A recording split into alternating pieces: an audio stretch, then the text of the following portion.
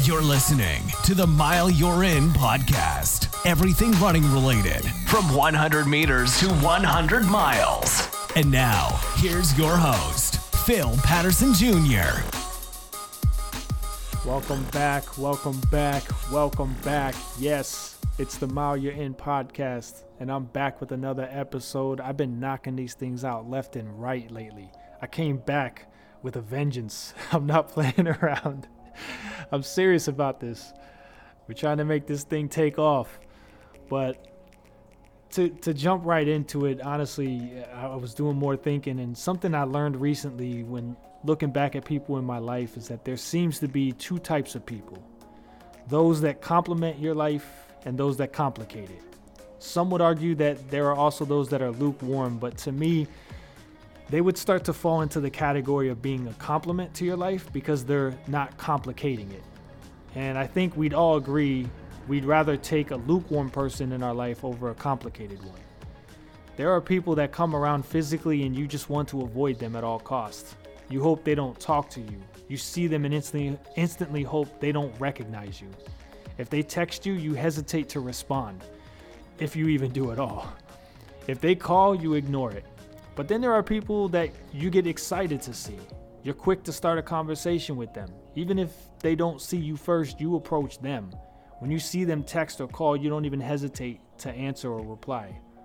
Whether it's a Gemini thing or an introvert thing, I mean, hell, it might be a combination of both, but there are moments where I just don't want to be bothered. It's nothing personal. I just don't feel like talking to anybody. I'm enjoying the silence and enjoying my quiet space. But a particular person can come along and I'll start experiencing this sense of anxiety and stress, this negative energy. On the other hand, a different person can come along and despite my mood and preference, I won't mind breaking that in order to engage with them. My mood actually changes and I feel this positive change in my mindset and energy. Some people just carry this negative energy with them when it comes to you, while others carry a positive one. This can vary from person to person, but when you think about how it affects us, it doesn't matter if they benefit someone else. What matters is how that impacts us in our lives. Personalities either clash, coexist, or mesh. And I don't know about you, but I'll take the ones that mesh over the other two all day. I don't want to settle when it comes to who's in my life. I don't want to have to pretend or be nice. I want it to just click and vibe naturally. If it doesn't, there's probably an issue or disconnect. We've all heard and met the Debbie Downers, negative Nancys, even nervous Nellies. And honestly, in defense of women, I'm curious why it's always female names that are used in these situations. Because if you think about the drama these days, we now use Karens as the examples. But these are the people that depress and dissuade. They dampen the mood. It's always the negative thinking, the self-pity mindset. They kill your joy. They're excessively and disagreeably pessimistic. Everything becomes a debate or argument. You never want to engage with them in anything that's considered deep. What good is someone if they don't challenge you to think or grow? Yes, debates can do this, but if it's always a negative and always mentally and emotionally draining you, why do this to yourself? I know a couple that's as Christ-like as I'd consider someone like Tim Tebow. Their aura is so powerful that I've seen people that cuss to an extreme level even remove it from their entire vocabulary around them because you almost feel guilty. Like, even complaining around them, you feel guilty because they remind you of the blessings, but not in like a Bible-thumping way. It just comes naturally. It's authentic. I used to change the radio station at work, the way I spoke, the way I acted around them because I felt rude and like I was disrespecting them. They displayed a level of love, grace, and understanding by their actions each and every time I saw them. No words were ever needed. And to this day, I try to mimic them because in my eyes, they are truly incredible. The amount of humbleness they obtain is at times ridiculous. You can feel, though, it's authentic, it's not an act. And that's the thing, a lot of people pretend. Whether they know the vibes they give off or just hope to make people like them, they tone themselves down as much as possible. But in the end, the real them comes out as they get more comfortable and the relationship duration extends. There are so many people I tolerated and eventually said enough is enough. Just as you wouldn't accept a toxic boyfriend, girlfriend, husband, wife, you shouldn't tolerate a toxic friend or family member. And family can be the worst because you tend to feel an obligation because we've been taught that blood is thicker than water. I've actually experienced more hate from my family than friends. I won't say who, but I remember a family member always asking when I was in high school if I had a girlfriend. I always said no because I favored black girls and they didn't favor black people in general. One day I overheard them asking my parents if I was gay since I never had a girlfriend according to my answer. But then I heard them say they'd be okay with me being gay if my boyfriend was white. Thankfully, over the years, they became more accepting, but in that moment, I felt hurt. My own family was against me despite me being happy. And it made me no longer want to be around them just because of that energy that they gave off and how it affected me personally. But like that, a lot of times it's the verbal communication. Rarely will you get into a physical altercation with friends, family, or even strangers. But words are just as, if not, more powerful than actions. They linger longer and dig deeper. You physically heal from wounds. Emotionally, they stick around longer. We try to remember that sticks and stones may break our bones and names will never hurt us. But let's be real, that's not exactly true. Even the Bible talks about the power of the tongue. I remember sitting at the finish line after the Keys 100 at the after party, and I had just ran the race solo, crewless. My feet were blistered to the point of having trench foot. I was extremely sunburnt, and as I sat there, I was overcome with tears for mixed reasons, but they were all good ones. And just person after person came over to me left and right to congratulate me because they saw me out there grinding the entire time and couldn't believe I was doing it without anyone helping me. Some of them were friends, some of them were strangers, but they were all inspired by what they saw me do that weekend. Then comes this one individual, and all they could do was criticize me for running too hard in the beginning. They never even said anything positive to me the entire time. It was all negative on what I could have done better. Meanwhile, I had just run my second fastest 100-mile time, and to make it even more odd, I beat this individual by almost 2 hours, while they had helped the entire race. So obviously my strategy wasn't that bad, right?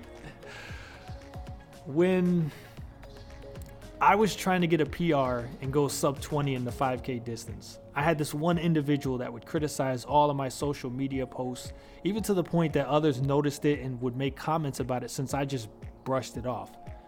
They specifically kept telling me that I couldn't have the best of both worlds. I couldn't run long, slow, ultra training speeds and still maintain my speed for the 5K goal. That I couldn't just race myself to accomplish the goal. Meanwhile, others would see me at the start lines at each 5K and offer tips about the course and where to push the pace and where to sit back a little bit. I even had one friend that got me very close one race. I was starting to struggle around the mile 2 mark and my legs were feeling wobbly. I started easing up to save some energy for a last effort push. As she passed me, instead of saying nothing or saying the typical "Go Phil, you look strong," whatever you might say, she said, "Stick with me, Phil." And that motivated the hell out of me.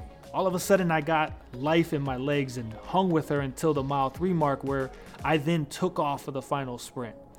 What's funny is there's a race photo of the finish where I'm hunched over gasping for air and she's crossing the line seconds after me with her hands up, looking directly at me and smiling, because she knew although I didn't break the 20-minute goal I had set, I finally got a PR and was now just 6 seconds away from the goal. I was making the progress. Shortly after I reached my goal and even further, I not only broke 20 minutes, but I did it 19 seconds faster than that. I was doing a half marathon in Weston one year and I was just in cruise mode the whole time. I felt good, but didn't feel like really pushing it. I wasn't chasing any goals that race, and if anything, it was just a training run for me. Another friend of mine who ran a similar pace at the time was slightly in front of me the entire race. I was kind of using her as a pacer in a sense. I knew if I caught or passed her that would mean I was pushing harder than I wanted. But if she pulled away, that would mean I was either struggling or just not giving it much effort. Eventually, we were side by side for probably about 2 miles, and with about 3 miles left, something funny happened. She doesn't talk during races. She'll occasionally wave or give you the quick hello, but that's it. She's very focused during her races. All that was happening in those 2 miles that we ran side by side was just the sound of footsteps, breathing, and traffic. Nothing else. Suddenly I hear, "Phil, you're holding back." And again, I suddenly felt this sense of motivation, this jolt of life in my legs. And I said, "You know what? You're right. I'll see you at the finish line." And next thing I know, I was running negative splits the rest of the way and probably finished 5 or so more minutes before her. When I was exploring the idea of running 100 miles, most people would say I was crazy. Well, I think they still say that, but they were supportive and encouraged me to give it a shot. Of course, there were the one or two that had to chime in that I wasn't training hard enough or long enough. What's funny is that these were the people that had never even attempted the distance or anything even remotely close to it. Meanwhile, those that had were the ones that were the most encouraging. They were the ones explaining that there comes a point where the mental strength becomes more important than the physical. And they saw and recognized my mental strength to grind the lows and felt that I had a great chance to succeed. During my first ever attempt, as a lot of you may remember, I dropped out around 65 miles. I posted on Facebook that night and went to sleep. I woke up and 2 of my friends came to check on me and encouraged me to go back and try finishing because I still had enough time. And I ended up finishing. And one of those friends told me that later a mutual friend told her that he heard I dropped out and knew I wasn't training enough. And she defended me, telling him, well, actually, he went back and finished before the cutoff. Of course, that person, when they saw me, when I got back to town, they were so kind and supportive, but I knew what they said about me behind my back. I just pretended I didn't know. And I even think back to when I wrestled. It was the night before the Sunshine State Games, which is basically the Florida Olympics. If you won, you qualified for the Junior Olympics, which was a representative from each state to wrestle nationally in a tournament. Although my dad wasn't always the most encouraging in many areas of my life, whether he really felt this or was just trying to spark something within me, I think he could see the look on my face when we got to the hotel. This was in DeLand, Florida, and if you're not familiar with it, it's very empty. There's not much out there. It's just a lot of land. So in this case, everyone was at the same hotel. I started seeing people in my weight class, and I think my dad could see a look of doubt on my face. As we stood there, he just simply said, "It's a shame these guys drove all the way here just to lose." And I swear to you, instantly, I had this sense of relief taken off my shoulders, like a boost of confidence. I still had my doubts, but I at least now had a sense of belief. Before each match, I kind of replayed that in my head, and I kept hearing it. And after 5 rounds, I was the winner of my weight class. I went undefeated, and I got the gold medal. I was the Sunshine State Game champ of my weight class. And on that drive home, I broke down in tears when it finally sunk in. I couldn't believe it, but I really doubt I could have done it without the extra boost of confidence. It truly gave me a bit of swagger mentally going into each one of those matches. In my 14 100-mile attempts, I've had many moments where I expressed my desire to quit to fellow runners. Some would just give the generic, "You got this, just keep moving" statements, while others would give the, "Well, you did more than those sitting on the couch" statements. Neither of those did anything to help me. It would have been better for them to just say nothing at all because there wasn't any sincerity behind their statements. But then there were the friends or other racers or even the race directors that would show a genuine effort to get me out of my head. A couple of times it worked, a couple of times it didn't, but each time I felt the authentic emotions behind their words and efforts to help encourage me to keep going.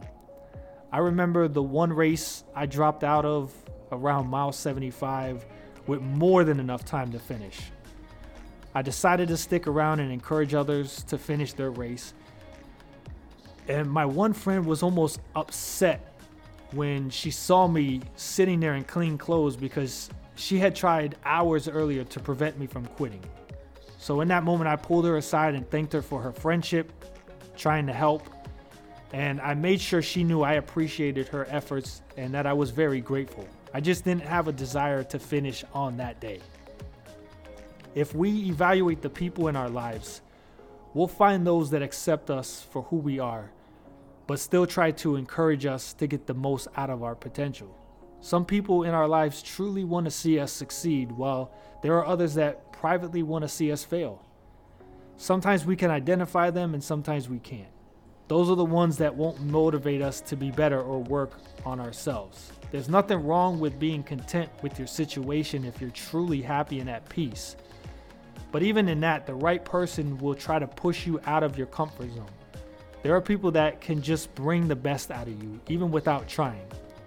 I remember during my alcoholic days, there were people encouraging it. Despite seeing it destroy me, they didn't try to persuade me to stop. While there were others loving on me and approaching me with grace, trying to convince me that this was destroying me and I needed to stop. Even when I would occasionally post the depressing vents and suicidal related stuff on social media, some would comment or DM me with the typical effortless statements, while others would ask where I was and if they could come over or if I could meet them somewhere to actually sit with me and talk with me and walk me through this. One friend went as far as calling the suicide hotline to have the police sent to my location to make sure I didn't harm myself. See, some people are in your life for a season, some a lifetime. The ones that complement your life, you'll keep around forever or as long as you possibly can. The ones that complicate your life, you'll remove from your life or make every effort to do so. I have friends that I barely talk to these days because life happens and that happens.